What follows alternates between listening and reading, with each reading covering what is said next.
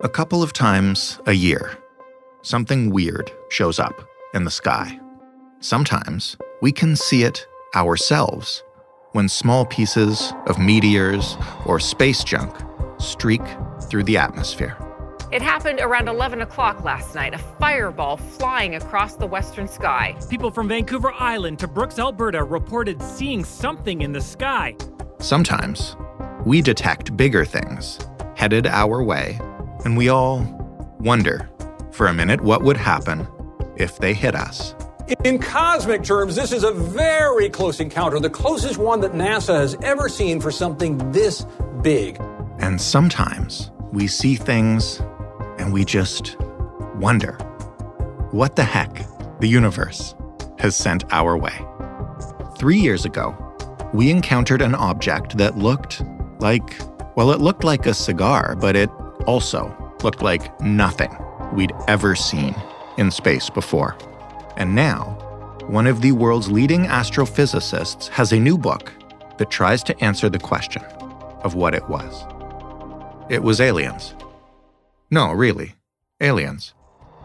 It was proof that somewhere out there is intelligent life. It was proof that we're not alone. Don't believe me? Okay, fine. Let's see if you believe him.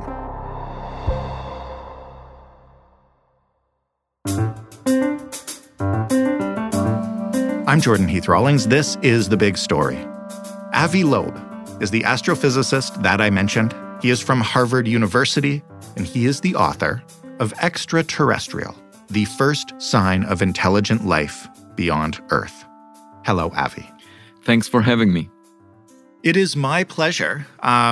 This is not the first interview you've done about this book. You've done many, and I've seen you basically everywhere as, I guess, the quote-unquote scientist who says we have proof of aliens. Is that an accurate way to refer to you? Well, certainly as the scientist that is everywhere, because I had about 150 interviews over the past few weeks. But, we have clues that perhaps the first object that we found near Earth that came from outside the solar system may have been a technological artifact. And that may indicate that not only we are not alone, but there may very well be a smarter kid on the block. So 2017 was a long time ago by the standards we judge time by now. Maybe you could take us back there and just describe what we saw and what we thought of it at the time. So this object was discovered by a telescope in Hawaii and was given the name Oumuamua, which means in the Hawaiian language, a scout or a messenger from far away. It was the first object we identified near the Earth that originated far from the sun, outside the solar system. And we know that because it moved at a very high speed relative to the sun. It couldn't be bound to the sun like all the other objects we've seen before. The planets are bound to the sun. At first, astronomers thought, well, it's probably just a comet because if our planetary systems around other stars have objects just like our solar system has, some of them may be lost in those that are loosely bound can be torn apart from their hosts and then fill in interstellar space. And if one of them comes into our solar system, it would look just like the objects we have already in the solar system. And the only problem with that is that it didn't have a cometary tail. There was no gas around it, no evaporation as a result of it coming close to the sun. So then astronomers said, okay, well, maybe it's just a rock. But as it was tumbling, the brightness that it showed changed by a factor of 10.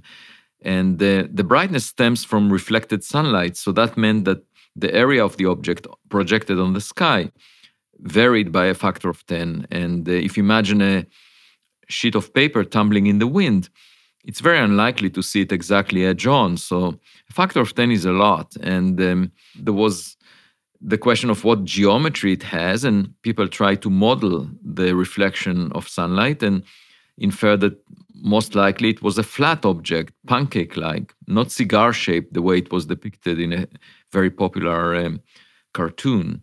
Mm-hmm. And so here you have a flat object that doesn't have a cometary tail, and then turns out it also showed an excess push away from the sun.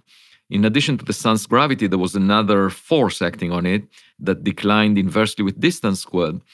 The question was, what gives that push?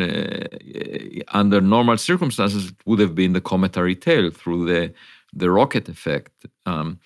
When gas evaporates one way, it pushes the object the other way. But there was no gas. And so the only possible explanation I could think, the reflection of sunlight is doing it. And for that, the object needs to be very thin so that it will have a large area for its weight, sort of like a sail.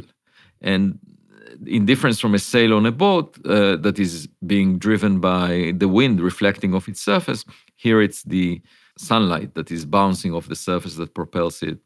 And we are currently developing this technology here on Earth for space exploration. It's called the light sail. And potentially, Oumuamua was just a very thin object that was pushed by light in addition to the force of gravity acting on it. I should say there was another object like that discovered a few months ago in September 2020. And that, even though it was given initially an astronomical name, 2020 SO, after being discovered, by Pan-STARRS, the same telescope in Hawaii, this one was bound to the sun. And in fact, the astronomers realized that in 1966, it came out of the Earth, and it was a rocket booster that was kicked into space in a lunar lander mission, Surveyor 2. And this object was thin, and as a result, it exhibited an extra push from the sun without showing a cometary tail. So here we have an example of an artificial object, and we produced it. But in the case of Oumuamua, the question is, who produced it? Do you remember the moment back then when the thought struck you that this really might be something different than anything we'd seen before? Did you have sort of that moment? Yeah, that was about 7 months after the discovery of Oumuamua, that a paper came out in Nature magazine reporting about this excess acceleration.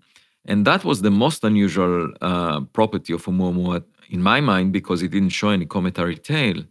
And you needed about 10% of the mass of the object to be evaporated in order to give it the push that was detected. And at that point, I started thinking, well, it's so weird. There are so many aspects of it that do not quite match what we expected, that perhaps it's a technological relic. It also came from a very special frame of reference. It was at rest in the local standard of rest, which is the frame where you average over the motion of all the stars. And it's sort of like the public parking lot locally. And we find this object there, parked. And then the sun ran into it, just like a ship running into a buoy on the surface of an ocean is standing still.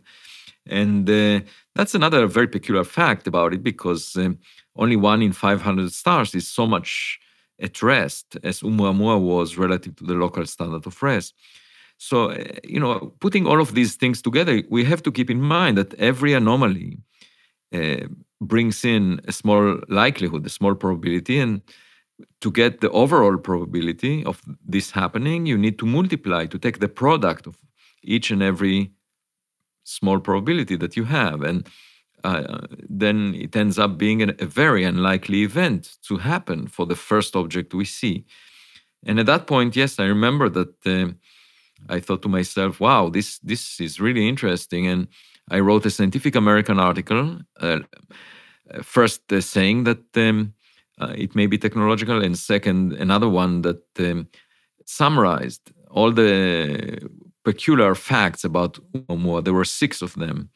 And then after that, I decided to write a scientific paper together with a new postdoc of mine, Shmuel Bialy, that just arrived to my research group. And I proposed this possible project to him, and he liked it. And so we wrote a scientific paper, and then the media got a hold of the paper once it was accepted for publication, within a few days after the submission. And the public was extremely interested. And that's what triggered my initiative to write this book. Actually, there was so much press coverage and attention that it came to the attention of a literary agent that I'm working with right now. And she, Leslie Meredith, she contacted me and asked if I want to write a book on this subject. And I said, no, I'm too busy. I have a lot of research that I'm engaged in. I have leadership positions. I'm the director of 2 centers. But then she called me again and insisted. And eventually I listened to her. And I owe the existence of this book to her insistence. I want to ask you if you can compare the reaction from your peers in the research community to your publication to the general public who got so excited about it, and what their 2 reactions were like, because I think we're going to get at another point that you take on in your book by doing that. Right. I think that the heart of the general public is in the right place. This is the most fundamental question that we can address because it will give us a different perspective about our life. If we are not the smartest kid on the block, we could also learn from either their experiences or their technologies that may be much more advanced than ours. So potentially it would be one of the most exciting and important events in human history to find out that we are not alone and that there might be a smarter kid on the block. And the public recognizes that, and that's why there is so much interest. The public is starved for knowledge, scientific knowledge on this question. And that is because that's the fault of the academic community, because scientists refuse to discuss it. Many scientists say we need extraordinary evidence to even contemplate the possibility that Oumuamua was artificial. And to that I say, if you regard all the anomalies that I mentioned, then it is quite extraordinary. We've never seen anything like it. And any astronomer that tried to explain the anomalies of Oumuamua from a natural source had to contemplate something that we have never seen before, like a hydrogen iceberg, cloud of dust particles. And if you need to imagine things that we have never seen before to make it natural, then why not make it artificial? That should be on the table, that should be open for discussion, and there is nothing bad about it. We just collect more data on other objects that we find in the future. We can take a photograph, a picture is worth 1,000 words, and then we will figure out if this is a rock or an artificial object. Just like walking on the beach, most of the time you see natural rocks, but every now and then you stumble across a plastic bottle, and that indicates civilization is around. So right now, the scientific community has a taboo on this subject, and I get a lot of pushback. But through my book, through my advocacy, I hope that the culture will change. And my hope is really with the young people, because they do not have prejudice or baggage, and they can bring a better future to science. The only problem is that by having the acidic environment where young people are discouraged from working in this area, first, there is no talent entering the field. And second, people are afraid that they will not get a job if they were to work on this subject. And therefore, the group of people working on the subject is not very large. And at the same time, there is not much funding. And altogether, it's a self-fulfilling prophecy. It's just like stepping on the grass and saying, look, it doesn't grow. So when people say, we don't have extraordinary evidence, it's just because you're not allowing young people to research this subject freely without being bullied and not providing the funds necessary for making advances in this field. And I want to change this culture. I think it's in exactly the opposite place of where it should be. There is nothing more conservative in science than saying, if I find something in one system and I replicate the conditions of the system in many other systems, then I will get similar outcomes. This is the most fundamental principle. That's the most conservative, commonsensical thing to do.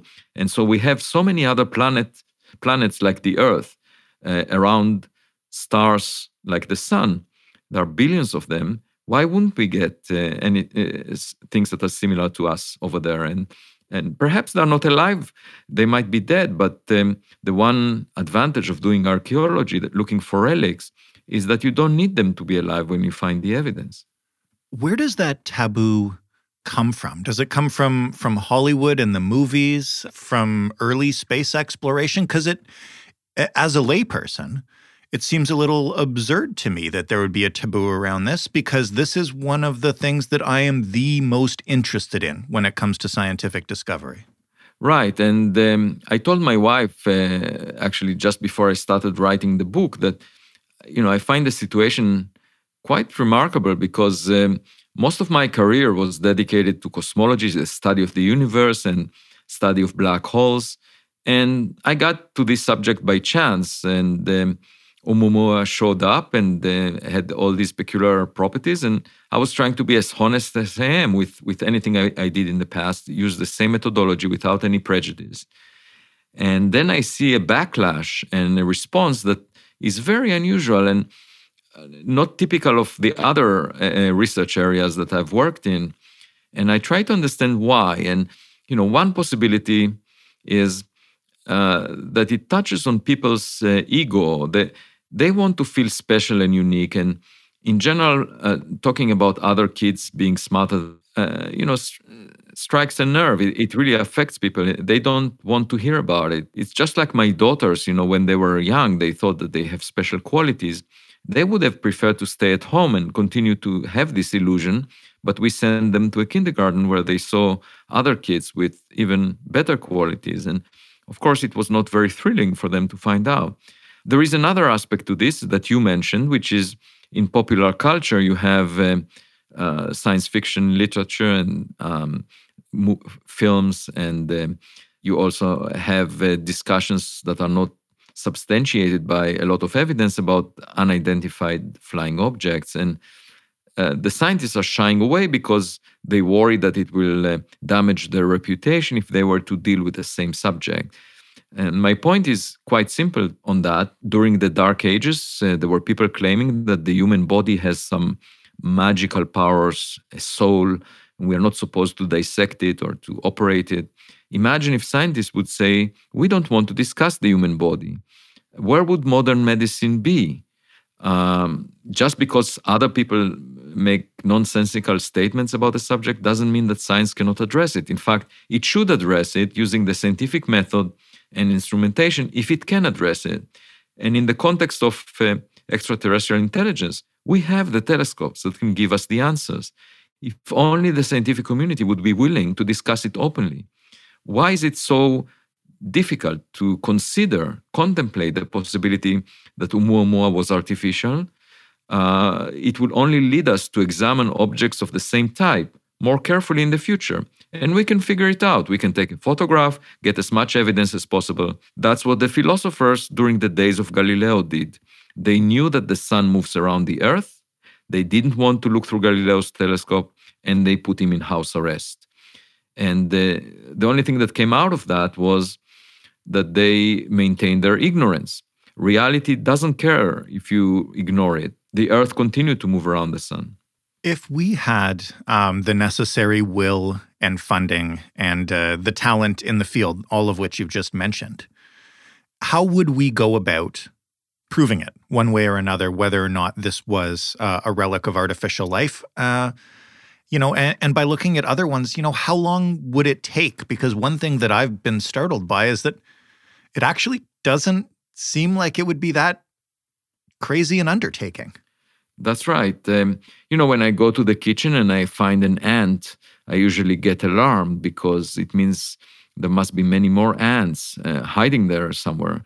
And the same applies to the search for interstellar objects.